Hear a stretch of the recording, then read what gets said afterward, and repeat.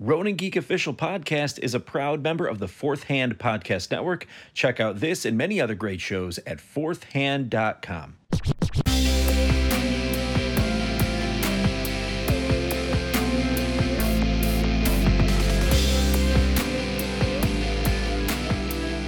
Tell me how much you love episode 8. Episode 8. What happened in episode 8 again? That was the last episode. Last Yeah, Jedi. there's stuff No, on Last Jedi. Oh. Get Oh. passionate. Oh, that hasn't been made yet, though, has it? Accurate. Okay. Actually, it's been pretty entertaining watching some of the theories surrounding that because there's so much controversy around those movies. And people are like, well, what are they going to do moving forward? It looks like, this is hilarious. Nuke 'em. No, it's even better. It looks like they're just going to ignore them. Yeah, that's what I mean by nuke 'em. Nuke your knowledge of them. I like it. One person was talking about it too on their like thing when they were talking about like on YouTube, like, you know, people just talk bullshit, and it was funny because he was like, yeah, so it looks like it is probably just going to be ignored, which was mirroring my thoughts. I was like, oh, that's funny. I'm not the only one who was thinking that. But then he put in a clip of fucking Okir from Mass Effect. He's like, I'm gonna do the one thing that every enemy cannot like withstand, to be ignored.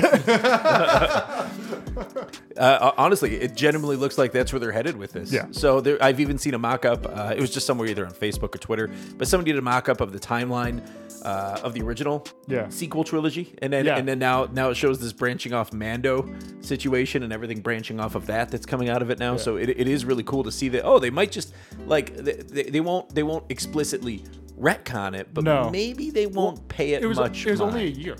Yeah. All of those movies took place in 1 year. Yeah. So like, I think what they need to it's do, not important on the galactic Right. scale. That's true. I think what they need to do is kind of do what the Avengers did, which is come out with a bunch of individual Star Wars movies that all take place around the same timeline, And then eventually have an Avengers come together. That's what they're doing. Well, yeah, Yeah, that's with essentially Mandalorian. it, yeah. With Mandalorian. Okay, that's kind of, you're right. That's exactly what they're doing. No, with Mandalorian. they've announced it. That's what I they're guess doing. you're right because they are giving each one their own sort of And spin-off. they're using Mandalorian as the foundation, and everything else is branching off of it. It's interesting, and we should probably talk about the fact that Mando was kind of used as this vehicle for it. You know, in the same way that Iron Man was kind of used as the vehicle for the MCU, right?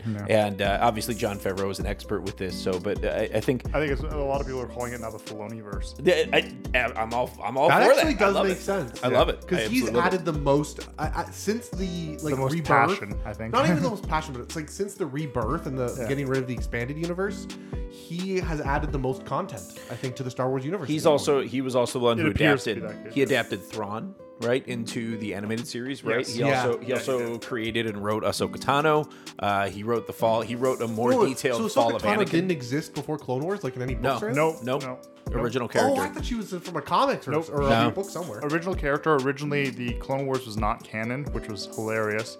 And then they ended up canonizing it with the Disney Switch. Yeah. Ah. So for Ronin Geek Official Podcast episode 115, this is Alex Austin, and with us on a recording today, we have a returning. Oh yeah, we're going in that pattern. We fucked up the pattern now. Yeah, that's what I'm saying. I gotta be there, man. Oh fuck. Okay, well no, I can do this. I can gesture Oh. forward, and then it gestures toward you. Oh, So, okay. In on the recording with us today, we have Plebeian Adam. yes. And Rob. And we have Rob, and it's pretty exciting to have the whole gang back together on a single recording. This is very exciting. The last couple weeks was kind of like, I don't know, like a interview style thing where I was sort of like, I was the common theme, but then I was just like, one week it was Rob, and we did the remote one, Yeah. and then the next week it was Adam, and I felt a little bit like Terry Gross from whole thing was like gross. NPR or something. So that's what I felt like. So now that I have you in one room together, so I can ask you more pointed questions just like Terry Gross. But today on Fresh Air, we're going to talk to Rob, just Rob, and of course Plebeian Knight Adam, and we'll get their take on The Mandalorian. so Oh god. Nice. You're not bad at that. well, I could totally do it. So for today, I think we should make it Rob's choice. So he's back on the show, and we're very excited to have him. So what would you like to start with today? Would you like to start with the cyberpunk shit, or would you like to start with the Star Wars shit? Because there's a lot of Star Wars shit we got to catch up on with you. I don't think there's that much Star Wars shit. I mean, like, there's a lot of stuff that happened. Well, there's but really good quality Star Wars shit we got to talk about. there's a couple of salient Yeah. points. Let's start with the Star Wars shit because I Yeah. think the cyberpunk shit will become its own monster. True Or story. we'll get too angry and we'll have to yell at everything. exactly. It's going to get pretty wild once we get into that. I can already Yeah. tell you that. So anyway, and I think we might not all be on the same page about it. Mando? No, Cyberpunk. No, we definitely aren't. I think Okay. we aren't. I don't think so. I don't think he is on the same page. Okay. Well, I'm interested to get into that. So let's get into Star Wars. Yeah. So Star Wars. I mean, well, in a nutshell, what do we have here? We have the last 2 episodes of the ones. What's that? There's a he being Alex. I said he. I didn't. That's true. Yeah. The plebeian me. So if so, the last 2 episodes, honestly, I think what, in my honest opinion, are probably the best hour and a half of Star Wars we've gotten since Empire Strikes Back. See, in a this nutshell, is where I disagree. You're fucking stupid. I think and, the last So wait, what did you say? I said the last hour and a half of Mando was the last 2 episodes was probably the best Star Wars we've gotten since Empire Strikes Back. Interesting. Yeah. Interesting. Yeah. Anyway, Uh-oh. so and we could dive deep into that. We should probably do a little bit of favorite moments from each episode, obviously. So episode 7, this being the episode with Bill Burr. So the returning Bill Burr is Mayfeld, which was fantastic. And of course, Gina Carano played a big part in that. Boba Fett, Tamora Morrison's Boba Fett played a big part in that, as well as Ming-Na Wen. Jesus. Yeah. Ming-Na Wen. Ming-Na Wen? Is that what it is? Yeah, Ming-Na Wen? Yes. Playing as Fennec Shand. Yeah. And I'm so glad you're back, too, because we had so much trouble with names in the last episode. I just posted it. And I almost never know the actors or actresses' names, but Ming-Na Wen, I know because I've seen every fucking episode of Agents of S.H.I.E.L.D. She's like one of the title characters. She's a main in there. Yeah. True story. And she's always been good. I've always enjoyed her. So, and the fact that she's in the Book of Fett's going to be. Yeah. We're going to get to that. We'll talk about that later. Ooh. I just got a chub. I know just thinking about it. So, just thinking about it. The whole last 10 minutes of that episode and the end outro of the series, of that finale, I'm like, Alex, is it going to be so hard? Oh, I was tenting it. I was tenting it for real. But I knew that because he's got such a hard on for Fett. I had Do you really really love Fett that much? Big time, dude. I mean, you do have I had to go change into gym shorts. Yeah, it was painful wearing jeans going through that for me. Change your pants. Yeah. So I went to one of my rentals to go fix something for one of our tenants, and I was talking to the guy about Mandalorian. I'm like, oh yeah, the Boba Fett thing at the end, the after credit scene. He's like, what? I'm like, oh no. Oh, sweet summer child. Oh, you go back and watch like that. You bring up Netflix right now, or Disney Plus right now. Oh, sweetheart, just a moment. We need to fix this. I'm gonna make your day, okay? Here's what you're gonna do. He was so excited. Open Disney Plus, get to the end of those credits. Yeah, he gets to the end. He's like, oh my god, and he calls up his buddy. He's like, dude, there's an end credit scene. Like, oh, fuck. That's awesome. Freaking made his week, man. Yeah. And yes, this is episode, chapter 15, technically. It's called The Believers. This is the episode we're talking about right now for anybody following along. Starts off pretty simple. They're creating a plan, right, to try and get this information from an Imperial base, trying to locate Grand Moff Gideon's cruiser. So because it's highly privileged information. So a couple cool things happen right at the beginning. We got Mando. He's sort of dressing up in stormtrooper armor. Right, the first time we see him cave and not wear his armor effectively. Yeah. He still got to wear his helmet, though. So that was good. Well, no, a helmet. A helmet. And I actually really enjoyed later on when he's fighting in that armor. I'll bring it up later on, though. But there were some fun things to take note of there. Okay. You noticed something I didn't. I don't know how you didn't. You were watching the damn thing. All right, I'll talk about it later, though. And then, this is really cool because it's now the second, it's the third direct assault on the Imperials in this season that I can think of, which is cool. So we see throughout this season, a lot of direct assaults on Imperials. In episode 3, it was the assault on the ship. Yeah. So, and then in episode, episode 4 was the one where they went back to Navarro and they took down the base there. Volcano base. Yeah, and right before that, they hit, actually, technically, if you count the Gazanti. Yeah. Shit, man. Yes, there's at least 4. How many things of the Mandalorians stole? Let's see. They stole the Gazanti, then they stole the Imperial cruiser, and they're using all these things. Yeah. Know that. Oh, totally. So, and then, they're sort of amassing their own force based on the shit they're stealing from retrofitted Imperial fleet. Which is cool. It's cool as hell. So anyway, then they end up grabbing the, I don't know what kind of vehicle it was, some sort of transport that they stole, carrying some sort of highly volatile substance. What was this substance? Yeah, the Juggernauts. There was Rhydonium they were transporting. Oh, okay. And then we saw Rhydonium super unstable. That was only ever seen one other time in Clone Wars, I think? Or was it No, we saw it in Han Solo. Wasn't it in the Han Solo film? No, that's different. That's for super fuel. Oh, okay. Yeah, it was only ever seen once, to my knowledge. In Rebels, I think is correct. Rebels, okay. I think it was Rebels. It may have been Clone Wars. Yeah, I can't remember which one. But the Juggernaut vehicle, if that's what you're talking about, no, I was talking about that's in Clone Wars. Yeah, that's Clone Wars. Okay. Yeah, well, it's an adapted Clone Wars tech. It technically comes in at the beginning of the Civil War. Nice. Or just before the Civil War. I mean, whatever. When the Empire came to power, fuck off. I fucking love the beginning. So, I don't have a favorite moment in that episode. I have a favorite payoff. Okay, gotcha. Which is, I loved Bill Burke's character in this. Mayfeld's? Oh, yeah, so good. He was the highlight of it. He was the highlight for sure. Well, you got to see somebody who was like so weighed down by like Imperial propaganda that he's just like he's seen so much shit and he's like, nah, I'm done. Yeah. But I loved the payoff of the, hey, you're already altering your rules. You're already bending. Yeah. Now that you've bent, it's only a matter of time before you take the next bend. Yeah. And I love that payoff at the end and his comments about, hey, is the rule that you can't wear your mask or any mask? Like what's the exact rule here? Yeah. And the Mandalorian's probably thinking, I don't actually know. Like I don't know exactly what the rule is. I just kind of I'm told that this is what it's supposed to be. But the one thing that to Mayfeld's credit, and I love Bill Burr playing this character because I think that he's actually done a fantastic job, and he's a pretty big Star Wars fan too. Mm-hmm. But the one thing that I really liked was right after all of that, and after his whole thing where he takes out the Imperial officer in the mess after the whole transport shenanigans, when he does that, and he turns to Din Djarin and he hands him the helmet. He's like, "Nobody's seen your face." Yes. Because like at that point, that he's like, "Hey, I'm just righting my wrongs, and I'm not gonna fuck with you. So just take this and let's move on." Yeah. Well, his character had so many layers too, because early on when they were in the Juggernaut together, he was kind of acting as like the conscience of Din Djarin, right? Yeah. He was kind of speaking out loud, saying what Din Djarin was probably working through in his own mind, right? Yeah. And by the time they get to the Imperial base after that badass fight scene, which was fucking nuts, man. What a fight scene. Holy how powerful shit. are thermal detonators? Okay, so thermal detonators. Okay, so because that's what they were throwing on that ship, right? Yeah. So totally. So this is kind of fun. Those were like old-fashioned thermal detonators too. That's like exactly what they showed back in like Return of the Jedi. Yeah. Yeah. Well, they're using it a lot in Rebels and stuff too. Oh yeah, that's true. Yeah. But they have a alternate version. A lot of the times they use in Rebels. It's a stickier version of it, where it's only half the detonator. Gotcha. And it sticks to things.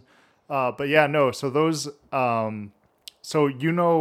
there's like in reality, there's like grenades, high explosive grenades. Yep. So imagine there's a step beyond that. That's thermal detonator. Okay, no, it's more of an explosion because like with grenades, it's not so much the explosion; it's the shrapnel it shoots out. Think of it like a hand thrown C4. Okay, fair enough. Yeah. That's a good way to think, but bigger, I'm guessing. Well, the imploder is actually a step up from the. So there's a thermal detonator and then there's a thermal imploder. Oh my god. Yeah, the imploder is really cool. They're showcased a lot in like the game. So like Battlefront 1 and 2, thermal imploders are there. Are they the big ones? So what they do is they explode and then they retract after they explode. Don't ask me how. Star Wars tech. I don't know. All right. They're just cool. They're just cool. Cool tech. Got it. I don't think they're any more effective. I think the whole idea behind them is that they're supposed to contain their explosion a bit better. And I love that in this, they're also getting really deep into, in this episode, particularly the battle on the back of the Juggernaut. You see Din Djarin doing a lot of hand-to-hand combat, and it was really, really impressive. So they start digging really deep on his hand-to-hand combat in the last couple episodes. Right. So this is the thing that I loved, and this is the thing I said you probably didn't notice. You notice in this fight scene how much Din Djarin relies on his armor. And you find out because as he tries to utilize the armor, it gets busted. Oh, yeah, that's right. Yeah. He does get kind of fucked up. I didn't notice that. His arms especially take a big beating. Yeah, so when the first time somebody comes at him with one of their staffs, he brings his arm up to block as he normally would. But when he does, the whole spalder shatters. Yeah. I did notice that. And you see him do it a couple more times, but only near the beginning because you can tell really fast he learns. He's like, okay, this is not the same armor. That was a really thoughtful way to do it because this is exactly what would happen if he's used to being in the Beskar and all of a sudden he's not, right? It's kind of like the Deadpool. When Deadpool lost his healing factor, he almost died many, many times because he's just so used to just taking the bullets. I can just take the stab, and that's my strategy: is take the stab and then stab you back and make you open. Well, and that's the whole thing about Mandalorian is people don't necessarily. If you don't necessarily know about Beskar, you're just gonna swing at it like it's normal armor, and a lot of things will bust normal armor. But when you hit Beskar, that doesn't happen, and that generates an opening for a Mandalorian to take advantage of. Yeah. So, yeah. And then, that whole fight scene was just extremely impressive, like on the back of the Juggernaut. I was very surprised by it and just how smooth it was, and man, the visual effects artists that they have working on the show are just beyond top notch. Like, it was just really impressive. I loved how both complex the situation was, but simple. Yeah, like I love that there was this. To me, it was a very George Lucas kind of scenario. It was like, listen, we're going to make this very clear. See, there are 3 bars. If anyone goes really high, you die. And that's it. That's all you need to know. And every time they would just cut back to the 3 bars going, danger, Will Robinson. That's the only danger you really understood was bars. Yes. And it worked. No, it was perfect. It was perfect. That's definitely like an old-fashioned shtick, but I love that. So that makes it really simple for the purpose of the action sequence anyway. Actually, kind of funny, just a little 10-second tangent. I've been listening to the audiobook called The Secret History of Star Wars. Oh, boy. And it's got a lot of points from Lucas will actually narrate his sections. Where he's talking about his stuff, yeah. And, or at least that or the narrator does an amazing George Lucas impression, so one of the two. But there's a lot of parts that are really entertaining because he talks about his different process for Star Wars and like the different things that shaped how it went. Because as you know, he changed a lot about Star Wars as he was making it. Yep. And one of the funny things that he's like, I can do a camera shot, no problem. He's like, I can do editing, drop of a hat. He's like, I can't write. I was like, holy shit, you actually openly admitted this? Oh yeah. He's like, I'm a terrible writer, but he's like, the other things I know how to do. And it was really interesting. I was like, wow, this is actually like, this is a really fun book because the book was made after the first 6 movies, but before Disney took over. Oh, yeah, I gotta get this. This is why like Audible? Yeah. Yes, this is why Steven Spielberg and Lawrence Kasdan and even George Lucas's wife, right, were all collaborators along the way, right? Because they needed that sort of authority on writing. So that's really cool. Yeah. That's cool anecdote.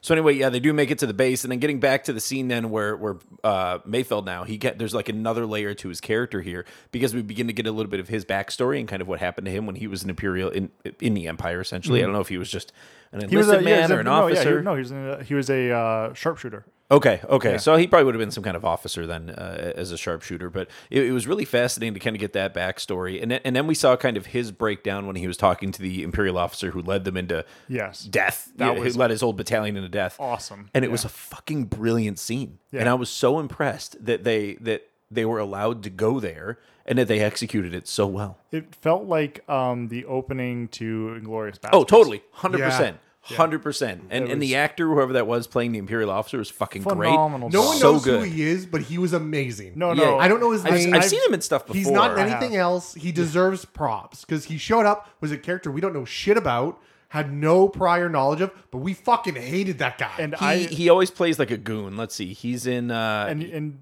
Doom, Kingsman, Tremors. Brave New World was a show on Showtime, I believe. I'm looking for something else you might have seen him in. Anyway, he always plays like a goon. He always plays like a bad guy. Because obviously he looks the part. But yeah, he was in The Walking Dead. I remember that. Yes. Man, just all kinds of stuff. I won't go too much into it. But yeah, this guy's been in a shit ton of stuff, though. I love that they also brought up Operation Cinder. Yeah. Operation Cinder's awesome. I kind of felt like Captain America in that one where he said that. And I went, I get that. Nice. Nice. That's funny. I got that reference. So where'd you get that reference from? Battlefront. From Battlefront? Yeah, Battlefront. Because that was the kind of linchpin of Battlefront was Operation Cinder. Yes, yeah. Yeah. Awesome thing. I mean, it was one of those things where it's like looking at it, you're like, why was this operation even a thing? And then as you kind of figure out why it was put together, like, oh, that's sinister. Yeah. Because it was like, there was layers to it and it was really neat. It was a great operation. I'm really... I mean, obviously it wasn't great because... No. So many people died. But it was great storytelling for us. Well implemented. Yeah. It was scary. It was mean. It was evil. Yeah. And it was just genocide. And I love that. So we have going back to Mayfeld then, and what happened there with the actor's name was Richard Brake, who played that officer. He's a pretty brilliant he deserves actor. Some props. Yeah, absolutely. Sure. Yeah, round of applause. Thank you, Richard Brake, for nailing it. And what's happening simultaneously there is as you start to see him break down, you have Pedro Pascal, who can now sort of act with at least with his face. Yes, you know what I mean. I think we're gonna get a lot more. Of that and you can see the genuine concern show up on his face when he realizes the direction this is heading in. You see him him kind of like slowly side glance over at Mayfeld. And he's slowly shaking his head because he knows exactly where this is fucking going. And of course, Mayfeld ends up pulling a fast one and blasting this guy into oblivion, which was amazing. Redeeming Mayfeld as a character. Yeah, redeeming him as a character. Yeah. And then, of course, the added shot later. Yeah, I really do love the fact that they turned this guy from season 1 to that dick that you put in jail and you just kind of didn't really like. Yeah. You liked him because he was a villain, but he was just a prick villain, and that was it. Yeah. Now you're like, oh, he's a prick for a reason. Like, he has no faith in humanity. What's really cool about that scene, and going back to season 1 then, because you're talking about the heist scene, right? Where they're trying to break out, the one Twi'lek out of jail, right? Yeah. So what was cool about that is there was actually a few people who ended up in prison at that time, right? And Mayfeld was one of them. So realistically, they could have taken any one of those characters and put them into this episode. Yeah. So, but Mayfeld ended up making the most sense, I think. Well, I think they wanted to get into an Imperial base, so they got... They needed Mayfeld. Yeah. So, but it was just a cool kind of, we can see these sort of open story threads kind of being made in season 1 and now season 2, right? That they could go in so many directions, but it's so exciting because that's just not how Star Wars was made before The Mandalorian for some time. This season felt a lot more like a Clone Wars episode. The first one felt more cinematic, felt like they were each their own individual movie. This one now feels like a serialized TV show. Totally. Which is not bad. I liked the cinematics of the first one, and I like this equally, but different. Mm-hmm. I think that was actually done by design, and I think the whole reason behind it, and I could be totally off on this, but I think the whole reason why they made season 1 kind of non-serialized, except for like a couple episodes, was because there was a lot of cool stuff that they were putting back into the Star Wars universe, and they wanted the ability to have like somebody go, hey man, I know you're not super huge into Star Wars since like the last movies, but watch this one episode because you don't need to watch them in order. No, and you can see like your things that you like have been brought back in this episode. Yes. So watch that, and I think that might be by design. I could be wrong. Another important thing about this episode too that we should know about just the entire thing is that this episode. Unless it's at the very end, which I don't even think it's the very end, but I don't believe it features Baby Yoda or Grogu at all. A little bit here and there, not much. He might have shown up. I think he was maybe in the very end, if at all, but I don't even think he was at the very end. I think at the very end, Mando shows up on the holodeck, on the holo. and threatens Moff Gideon. But I don't think Grogu's in this episode at all, which marks the first time he doesn't show up in an entire episode. Yeah, I think you might be right. Yeah. So is this not the episode where he goes? Like right at the beginning, Gideon goes and he's like throwing the troopers around. That was the end of the previous episode. Yeah. So, which is cool because it just kind of shows, like, from a narrative standpoint, that this show does actually have some legs and some mileage even without Grogu. Oh, I knew that. So a mile away. Grogu was just a reason. He's the vehicle. He's the vehicle. Just get this whole thing going. That's all. And I think they already have the Mandalorian cause. Yeah. Yes. Which is fucking brilliant. And we'll get to that once we do the next episode then. But yeah, then this one ends on a high note. Obviously, the shot you mentioned earlier that Mayfeld takes, he's able to take out the rest of the what is it called? The Rhydonium. Thank you, Rhydonium. By the way, I got a question for you. Does it not concern you that they store and manage that Rhydonium so terribly? How many union safety laws are they breaking? Okay, well, let me ask you this question as a follow-up. Okay, so name anything the Empire does and go, how much regulation is on that? They don't even fucking handrails on their power conduit, so they need to do maintenance. It's not even about maintenance. Think about it. If you're the owner of that base, or you've put your funds in it, and the base has importance to you, it has value, right? Mm-hmm. Yeah. Are you seriously yeah, okay, fine. If a mook fuck dies because there's no railings, who gives a shit? Who gives a shit? You can replace them. Yeah. But if your entire base gets blown up because someone decides that they want to shoot off a bullet somewhere, or I don't know, they maybe heat up their coffee a little too much, that's a fucking problem. You know what it is? They have like a whole group of safety officers somewhere in the Empire, and it's their job. They're like the OSHA of the Empire, right? So that's these guys' job. So what they do is they try to come up with the objection for everything the Empire's doing, and then there's another set of officers in the room as well. So when they're talking about the power cores and the fact that they have the narrow walkways with no rails on them, so that they showed it in like episode 4 of this season, but it's been shown many times in Star Wars past.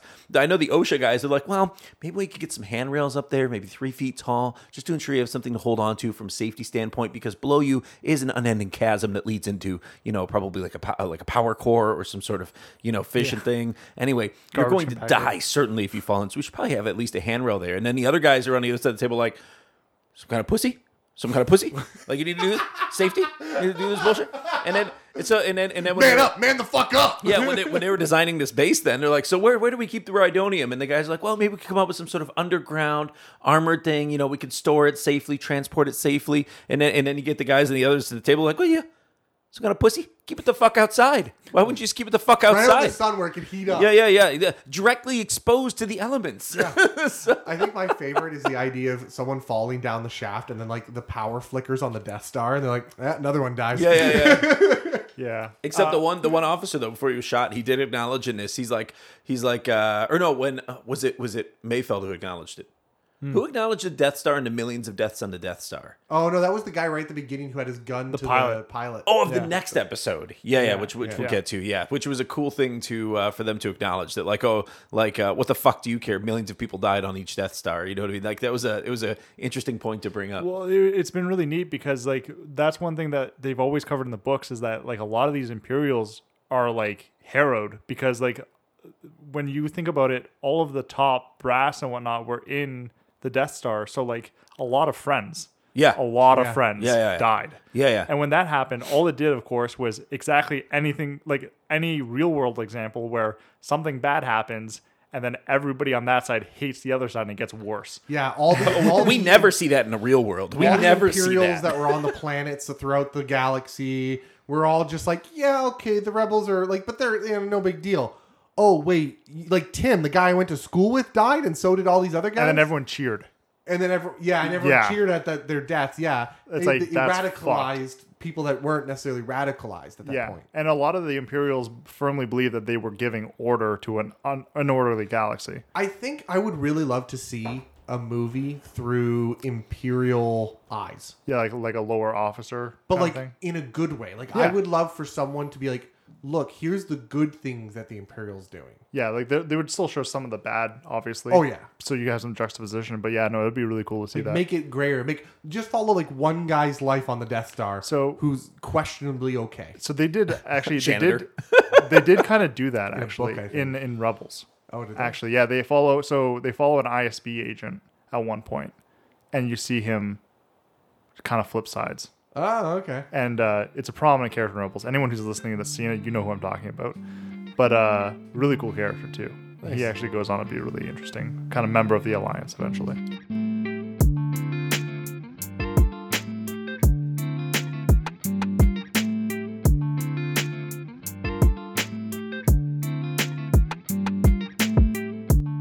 Oh, fucking cool. Sweet. Yeah. So anyway, that's episode 7 or chapter 15, I guess you could call it. So it's called The Believer, and it ends on a good note because, of course, and I'm sorry to say it, but guys, we should all understand in this room, Mayfeld, he didn't make it out of that base. He died in the explosion. Yeah. So anybody who's seen this episode should know exactly what we're talking about. He's a character. He's now wiped away from the series. He's gone forever. We'll never see him again because I definitely saw him die in that explosion, right? Oh yeah, I found his corpse after. Oh yeah, totally. Yeah. He's gone, definitely dead, and there's no use in looking for him whatsoever. So don't even bother. Yeah, he definitely won't come back as a character at anything. Definitely won't. Am I the only one that finds that really strange? That it's like, oh no, you're free to go on this potentially desolate planet, like where you're not going to have much. Like, well, they went through villages where there were people that had tech. I'm sure he got set up pretty quick. Like most planets, even if they're not super technologically advanced, there's usually at least one spaceport. You can go live in a shitty village where the village is already desiccated because it's been mined out of its minerals from the Empire, or you can go live as a prisoner somewhere where you're going to get food. To me, they sound about the same. Just differently bad. I mean, he'd be smart to lay low in one of those villages for as long as he could, but yeah. I honestly think that we could see Mayfeld come back as a rebel saboteur at some point. Oh, he's going to come back. He's too good. I know he's going to come back. No. He's definitely dead. Oh yeah, you're right. He Absolutely. died in the explosion. He is a Force ghost. New Republic person, but yeah. Yeah. So, anyways, that's chapter 15. Chapter 16, and of course, the one I already referenced. This starts up on they have to capture the Lambda shuttle. Yeah, which was really cool to see a Lambda shuttle show up in this. Yeah, in such a serious way. They haven't been showing a lot of them. They've been using all of the assault class shuttles. Right. I'm like, what? Why are people not using Lambdas anymore? So it was cool. This showed up, and of course, similar to the last episode, this one featured a lot of Slave One. As well, so I was glad to see a lot of Slave One in chapter 15. Of course, chapter 16. I don't fucking understand Slave One. And they showed the mid deck finally. They did. Yes, they did. That was so cool. I did like that rotational thing. Yeah, I always so wondered cool. how that worked, and then I saw it. And went, oh. The whole ship moves. Yeah. By the way, terrible. Oh yeah. Because that's just adding more failure. mechanical complexity that's just bound to fail. Okay, you know what's fucked up? You want to think about that? Think about this. How do people sit in the gun turrets on the Falcon? Downwards, don't they? Like, don't they sit weird? Like, so when they're sitting and they look. Remember when Han's like, "Oh, don't get cocky." Yeah, they're pointing downwards. No, he looks behind him and sees Luke behind him, and Luke looks behind him and sees Han. Because the whole thing is that there's a gravitational shift in only the turret sections. They're facing downwards. Like their butt is technically like sideways to the ship. Yeah, they're both facing away from the ship. They're facing straight down. Yes. Yeah, I did. I figured that out. Yeah. A lot of people are like, how does that work? It's like, well, they have different kind of gravity fields that operate. It's like, you know how ridiculously stupid like that is? If you have any gravitational failure, your gunners are fucked. Oh, well, for sure. But at the same time, it's not really that bad because... No, it's not. I mean, they're not strapped in. I'm sure there would have been like... There are safety straps, I'm sure there are safety straps, but they were just like, we don't fucking have time for that. Mm-hmm. So... I get that. Actually, I think you see Luke put them on. Actually, I don't think Han does, but I think that sounds like a Han thing. I was really glad to see though. There was a cool shot when they used the ion cannon on the Lambda shuttle, so they disabled it, and you see the Slave One come up in front of the window. I loved that. From top to bottom as it goes up. It was so intimidating, and then it makes sense why like, oh shit, that's why they do it. But also the fire spray, able to shoot behind it. Boba Fett has used now a couple times rear firing weapons, and then the one what's the explosive he used? The seismic charge. That was badass. Oh my god. Those are showcased obviously Clone Wars. And actually on the Star Tours ride as well. Oh, cool. Yeah, cool. Yeah, the seismic explosion was so badass, and obviously Nis battling. Can't remember the exact name of them, but he took out those two TIE fighters like nothing, dude. Oh yeah. As soon as I saw him flying away and the tires come up, I'm like, he's gonna use it, isn't he? And yep. As soon as I saw the bays open, I'm like, that's it. And then so this is the ultimate episode of the season. This is the end of season 2. They do make it on to Moff Gideon's cruiser, which is pretty cool. So this is now because they made it onto Moff Gideon's cruiser. We skipped a bit there. So we did, So the beginning of the plan. Yeah, beginning of the plan. By the way, I still hold firm. Katie Sackhoff is a shit actor. So I was actually going to ask you about that. She was shit. She was even worse than this. She was a little bit of a Karen. She was a little bit of a Karen at the beginning of this episode. Karen, I've discovered. I have confirmed it. It is not her character that I hate. It's her fucking acting. She can't deliver lines. I get it that she was there to deliver. Not disposition. Exposition. Yeah. She was there to deliver exposition. Yeah.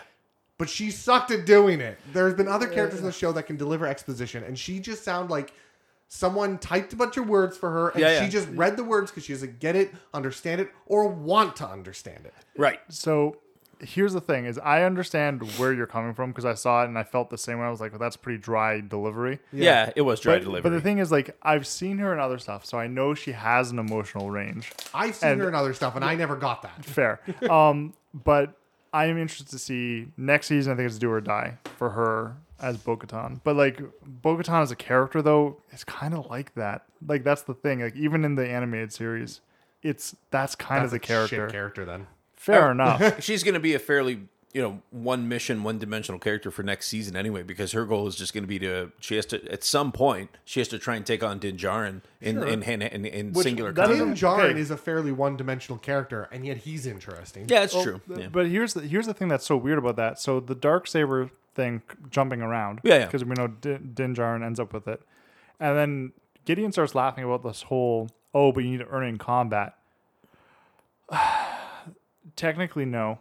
Yeah, because she get it? She got it from Sabine Wren, who literally handed it to her. Yeah, and so at which point? But there was a to my understanding, there was a talk about the fight with Maul. No, not necessarily. No, so the people wanted her to have it. Yeah. So there was a whole group of people there that wanted her to have it. And so remember, they do say it's not about getting it through combat. It's about the story. Yeah. So if your story is a bunch of people voted for you and it's important and all this stuff. Kind of. Yeah. So the story of how it was given by Sabine Wren. Yeah. Makes kind of sense. This story would be very different. This story would be this absolute badass kick the fuck out of a Grand Moff and then just gave it to you because he's nice. I don't think kicking the fuck out of a Grand Moff is a big deal. He's not even a Grand Moff. Well, one wielding the Darksaber, yeah, that's a bigger deal. He's not a Grand Moff, though. He's a Moff. Just a Moff. Yeah, that's an important thing to know because that means that the Grand Moff title is still out there. Yeah. Oh. Right? But it's not going to be Thrawn. Will be Thrawn. That's a different thing. Yeah.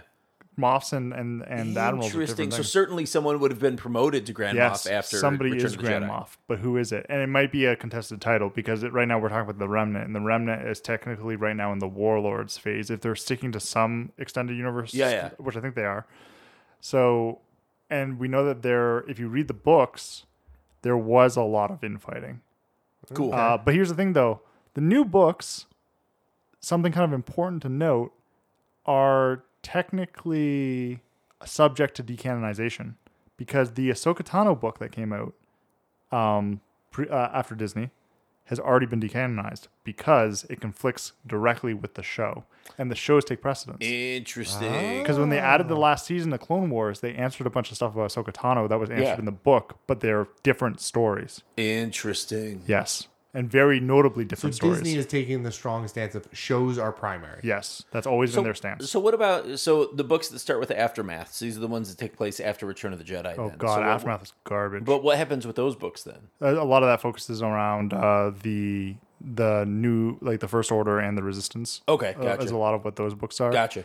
And the first one, and I apologize if people disagree with this, but I think that when Chuck Wendig wrote Aftermath, which was the first book, I think was garbage.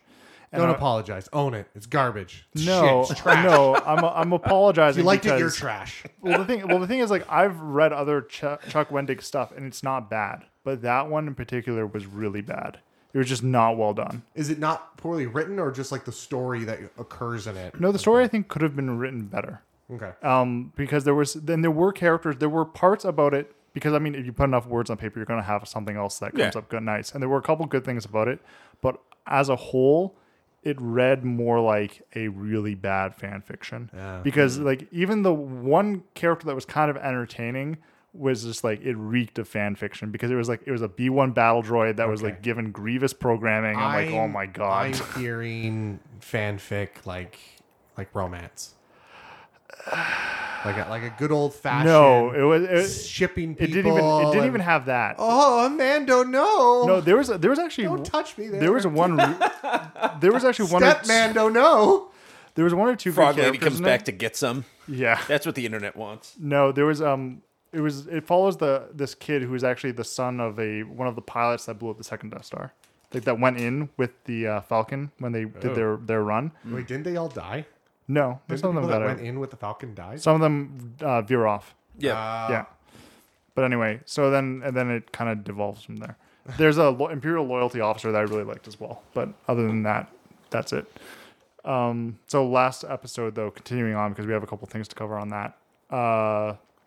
So we have them get on the ship. Obviously, they fight through. We see the Dark Troopers, and oh my God, they said the one thing I was like wondering if they're going to do or not. How the third tier Dark Troopers were fully roboticized, but 1 and 2 were not. Right. Yes. So right. They did. That's actually extended, which makes sense stuff. Because that's like so that it's, at the end of the last season we had the previous generation Dark Troopers. Then. Yeah. Right. So no, those are Death Troopers. Are you sure they look the same? Nope, they're not. Okay. Yeah. Death Troopers are new. They came with Disney. Yeah. Because originally Death Troopers was the title given to a Star Wars zombie book, which was awesome. It was actually really, really good. Crazy. It only takes place on technically on a Star Destroyer that's like stranded with a strain, this like plant virus type thing. Yeah, it's like a hive plant. And it takes over people and reanimates their bodies to do more things. Zombies in Star Wars. That's a thing. It's coming. It was with Han and Chewie were on that ship too. They were detained. It was funny. It was actually a good book. It's ridiculous. A lot of the characters in the book die. I thought they did really good with the Dark Troopers, though. They were pretty cool. No, the Dark Troopers were good. Were fucking rad looking. Yeah, and I love how they didn't trivialize them at all. Because like stormtroopers are trivialized. No, Dark Troopers. No, you're right. They didn't trivialize it because they showed how awesome they were. And they only died to one thing. We'll talk about that. But you knew if they had gotten in that room where the Mandalorian... Fucked. Yeah, everybody in that room would have died. Everyone would have died, for sure. There's no question about it. Like, Din Djarin could barely fight one, and he got lucked out, technically. Yeah. But the fact that he had the spear was great. They probably would have killed a few, but they would not have killed all of them. I don't see how they could have killed Din Djarin. I mean, enough of them could have. Oh, yeah. But with his spear, he could just puncture right through them. But they couldn't really... He got fucking bashed in the... his head dented the wall. Oh, that was so sweet. Instead of his helmet denting. So the Dark Trooper actually has him pinned up against the wall and is just punching him directly in the face over and over, and the helmet is just denting further and further back into the wall. I love it. Which was such a cool example of just how tough the Beskar is, right? It was such a great visual to see that actually happening. So... another cool thing that happens in the midst of the battle when they're invading this cruiser is at one point, so you have Bo-Katan and her number one, played by Sasha Banks. Yep. So they're running around and they're with which cool scene with her and Boba Fett in the little cantina. fight. The little fight. Oh, it was cool. Where she's utilizing her that was sweet. Fight. Yeah. That was I don't sweet. know if I missed out on this, but did anyone ever comment about Boba Fett's armor coming from turning out really shitty and crappy? Oh yeah, and then he suddenly repainted it. Clean. Well, he cleaned it up and repainted it. Yeah. Okay. Yeah, Well, because the armor itself was fine. It was a paint job. Oh, okay. Right, because there's all acidic burns from the Sarlacc Yeah, and shit like that. Yeah. Anyway, and it looks awesome when it's repainted. So there's the one scene where it's them running with Cara Dune, and of course Fennec Shand was a part of that foursome as well. It was a cool scene because I don't know if there's ever been another scene in Star Wars before that was a team other than maybe one of the cartoon series, but where it's a team of just women.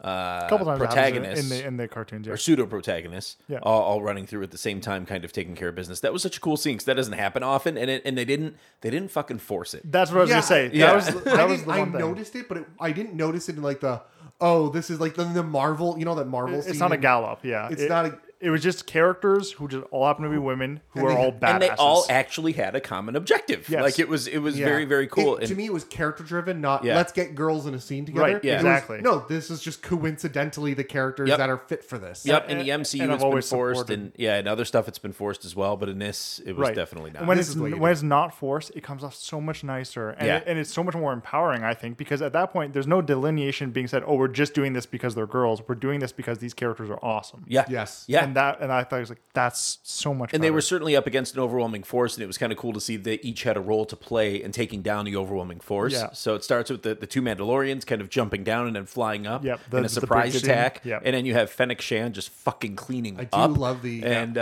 so sick, man. I felt both really, the character should have been embarrassed when Gina Carano's character... She immediately pulls out the minigun. Yeah. And then it immediately fucking jams up. Yeah. Which, how the fuck does a laser gun jam? Because some blasters still use shells. They're like blaster bolts. They're like bolts. Yeah. Oh. Yeah. So not ammo is actually a thing. Oh, so there's something physical. Like when you're shooting those lasers, there's something physical to those. It's a bolt. To many of them, yeah. Yeah. Oh, Yeah. I didn't know that. I always thought they were just lasers. No, they're a heated plasma containment bolt. Oh, okay. Fair enough. That actually makes a lot of sense. Yeah, that's why they're called blasters, not lasers. Yeah. There are lasers in the universe, though. Yeah. Okay, fair enough. So I love how it immediately jams, and then she's just fucking with it in the elevator. It was one of those scenes normally they would have had the comedy of the boring elevator music, but instead you just have her fucking she just jamming on it. Yeah. She slams it on the ground. That's what she does. Yeah, she's kind of acting like what I would imagine a real soldier would do with a gun like that. You know, just fucking just hammer the thing. Well, right? she's a drop trooper, right? Yeah, so when she's and then literally the second the door opens, she lifts the thing up and just starts tearing through the stormtroopers, and the other side just absolutely rips them up. And that was the end of that all female scene. But that was such a badass sequence. It was awesome. Damn, that was so good. And then, of course, in the midst of that, you have the battle with Moff Gideon, who stabs Din Djarin in the back after immediately telling him he could walk away. I was really hoping that fight didn't happen because that would have, in my mind, elevated Gideon as a character. Yes. But I understand why they didn't do that. He did it because he knew that if he won, which was fantastic. Yeah. He also knew he wasn't going to die because he knew he was a high value target. Yep. I think he knew that. And if he did lose, he knew he would cause chaos. Yep. So he's like, to him, it's a win-win. It's a win. It was not a win. As bad a loss. It was a win-win-win. and he also did know that the Dark Troopers were on the ship and that they would. And he was pretty confident. Which, by the way, that series with the Dark Troopers both made me go, "Oh, fucking really? Yeah!" Because when they vented them out, I was like, "Really? That's what this comes down to? That's bullshit." Baby, they're coming back. That's the thing. So I think Rick. It was the director on this one. Yeah, Rick Famuyiwa. No, sorry. No, he was the director on the 7th episode, not the 8th. Oh. But one thing I will always say, Filoni's done that shit before. And as soon as I saw them go out, I'm like, hold on a second, let's do the math. They've explicitly shown that they have rockets on their feet. I'm like, if he vents these things, they're droids, they're not people, they're coming back. It makes sense. And I was just waiting for that to happen. And then, of course, there's this whole standstill, and they're like, how many life signs? None. And I'm like, yeah, that's right. Yeah, when they did the how many life signs, I knew what was going on. I'm like, oh, they're back. But I had that thought because there's been so many shows that just like, forget it. Forget it. Like, oh, we can't afford the budget to do these droids the whole time. Forget it. Yeah, no. This was directed by Peyton Reed, who did the Ant-Man series for Marvel. Right. Yep. Okay. So, some good pedigree there. No, the whole series has been good pedigree. Now, we've been dancing around kind of the big event then from Episode 8, and this was a major watershed moment for the Star Wars universe, a major moment for fans as well, because here we have yet another character. So similar to how Boba Fett came back, and they've really respected the character in a great way, and sort of sewn him into the greater fabric of the narrative now. Now we have Luke Skywalker showing up. So X-Wing flies up, a single X-Wing. They make a joke about the fact that it's a single X-Wing, and you think, but who could it be? Who could answer the call of Baby Yoda? And certainly Luke Skywalker is one of them. And then you see certainly a black cloaked Jedi figure with a green lightsaber and gloved hand just ripping through Dark Troopers. I have only one. I didn't think it was Luke Skywalker because I thought the fighting style wasn't a very Luke Skywalker. Oh, I thought it was very much Luke Skywalker. Okay, so this is fun that you brought that up because I was having the same thought at first. But as soon as there's a scene where he's walking through the cargo crates fighting him, and you see his hand, as soon as I saw his hand, that's when I knew. And sorry, not the hand, I saw the lightsaber. Yeah. As soon as I saw the lightsaber, because I know that lightsaber. Yeah. Because I'm a huge fucking nerd. Of course I know that lightsaber. Rob pauses it, examines the hilt. I didn't have to. I knew immediately.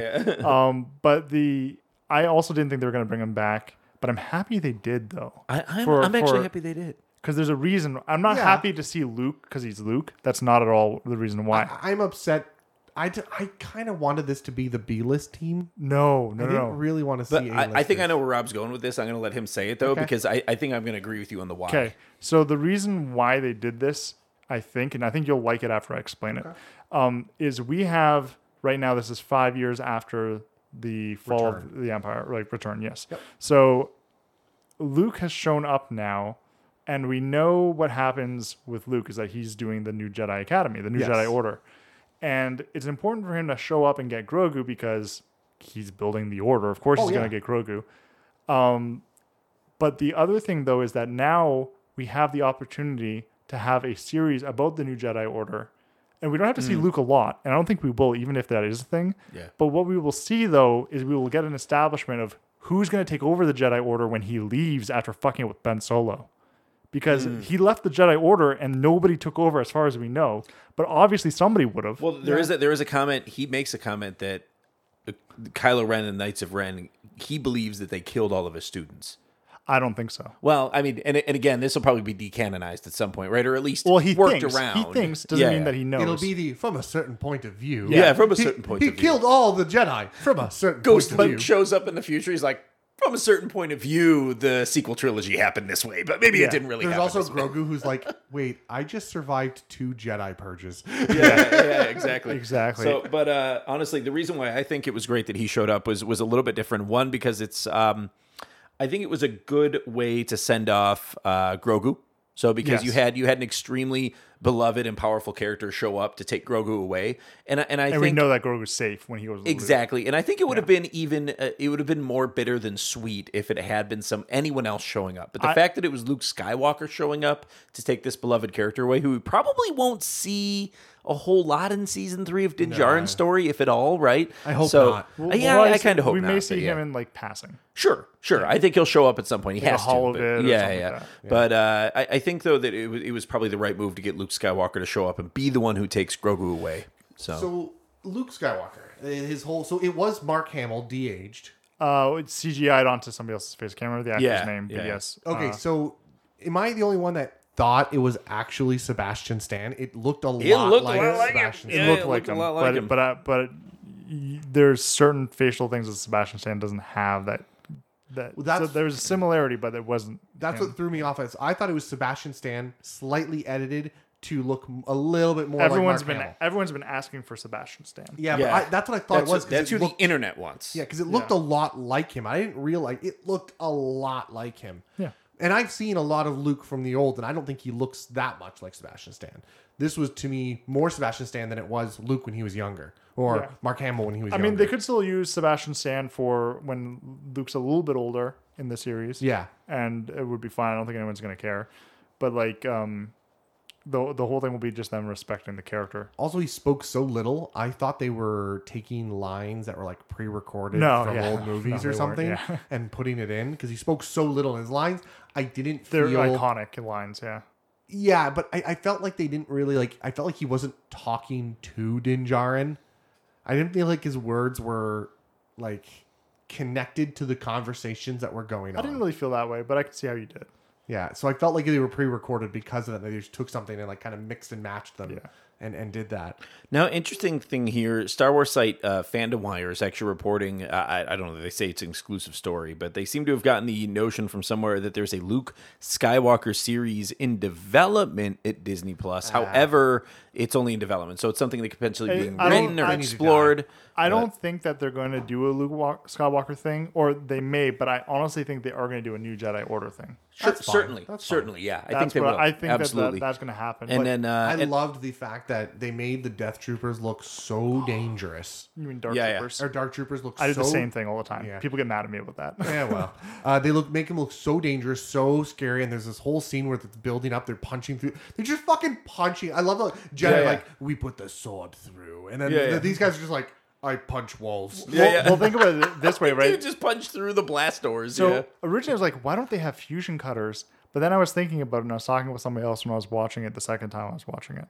And we came to the conclusion that they probably just punched through the walls because of two reasons. One, they can do it. Yeah. So who cares? But two, that builds fear. It does. Yeah, totally. and you know how the Empire works. They're all about fear. Oh, totally. So I just love how they built up basically a good portion of this episode, how fucking scary and badass these guys are. And then Luke just mows them down. Yeah. But it's Luke. It was beautiful. One cool thing, too, that they did do, and I'm not sure if I'm a fan of this or not yet. I think I am a fan of it, though, was they showed that much like how Rey follows Force like abilities from Palpatine, you saw the scene where Luke's coming right before he hits the bridge. That's like a mirror of, and I'm sure everyone's talked about this, I'm sure, but it's a mirror of when Vader is going through in Rogue One and killing all the rebel officers. Yep. Luke's killing the Dark Troopers. But Yeah. at the end, too, he crushes one using the Force, which is a signature Vader move. Yep. Oh, nice. Yep. Yeah. Wait, hold on. Okay. Actually, this has just raised a question. Yeah.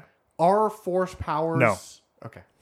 I think there's an. I think Were that you there's about to say light or dark powers? No. Oh. Are they... inherent? Was what he's gonna ask. Oh, like, is there okay. you're stronger in this type of Force power because... I know how his brain works. But no, they're not. And you'll see Force choke and Force crush, I think, when we see Acolyte come out. Okay. And those are, I think that there are abilities that people just kind of become better at. Kind of like how, like, in Harry Potter, people have signature spells. Yeah, true. I always figured that much. Yeah, I think that there's an aptitude for sure. Like Cal Kestis' whole thing is he's very apt at using psychometry.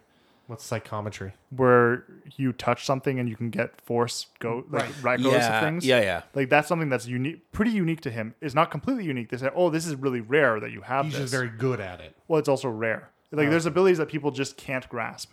because it's just not what it they requires almost like an empathy. perceived notion or an experience that you just don't have. Yeah, exactly. Okay. Yeah, there's something in the Force that kind of like that's the idea, right? The Force kind of gives you things, and you have to learn what you're good at through the Force. Okay. Yeah. I mean, Cal Kestis has that'd be like he has like a +8 or +10 on every perception roll. Yeah. So that's Well, he's just that good. He's kind of like a Force detective. In a way. A little bit. Yeah. So hopefully Cal Kestis shows up at some point. I honestly thought we were going to get Cal Kestis. I thought we would. I genuinely thought Cal Kestis was going to be the one to show up. He would have been he would be a good addition. I wouldn't be against it. I am going to be surprised if he doesn't show up somewhere. Yeah, I am going to be honestly with surprised. all the stuff that's in the works now. He has to show with up the somewhere. actor being still the actor, with how good it was, and the actor's good, and it's now a famous game, so a lot of people have played it. Yeah. So we should now mention the after credit sequence, which is obviously the most important part of all of this, which is by the way, that showcasing was the after credit sequence, best part of season 2. Oh, it's so fucking good. So they Bib show Fortuna. up. They show up on Tatooine. This is something I wanted to ask real quick, Rob. Sure. And maybe you can remember the name of this, but I couldn't. Is there a name for movies or shows or episodes or whatever when if the heroes did nothing, nothing would have changed? Yes. I don't know what it is. Damn it. I can't remember the title for it. Because this episode was definitely one of those. Why?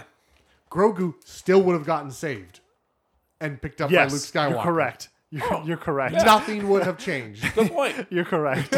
Well, it would have probably been a bigger hassle for Luke. Yeah, but he still would have gone through it. No but problem. the thing is, though, that there's the Darksaber chain of ownership, though. That's about it. Yeah, that's about it. But Luke would have been like, "Oh, you're not supposed to have that," and he'd probably just take it.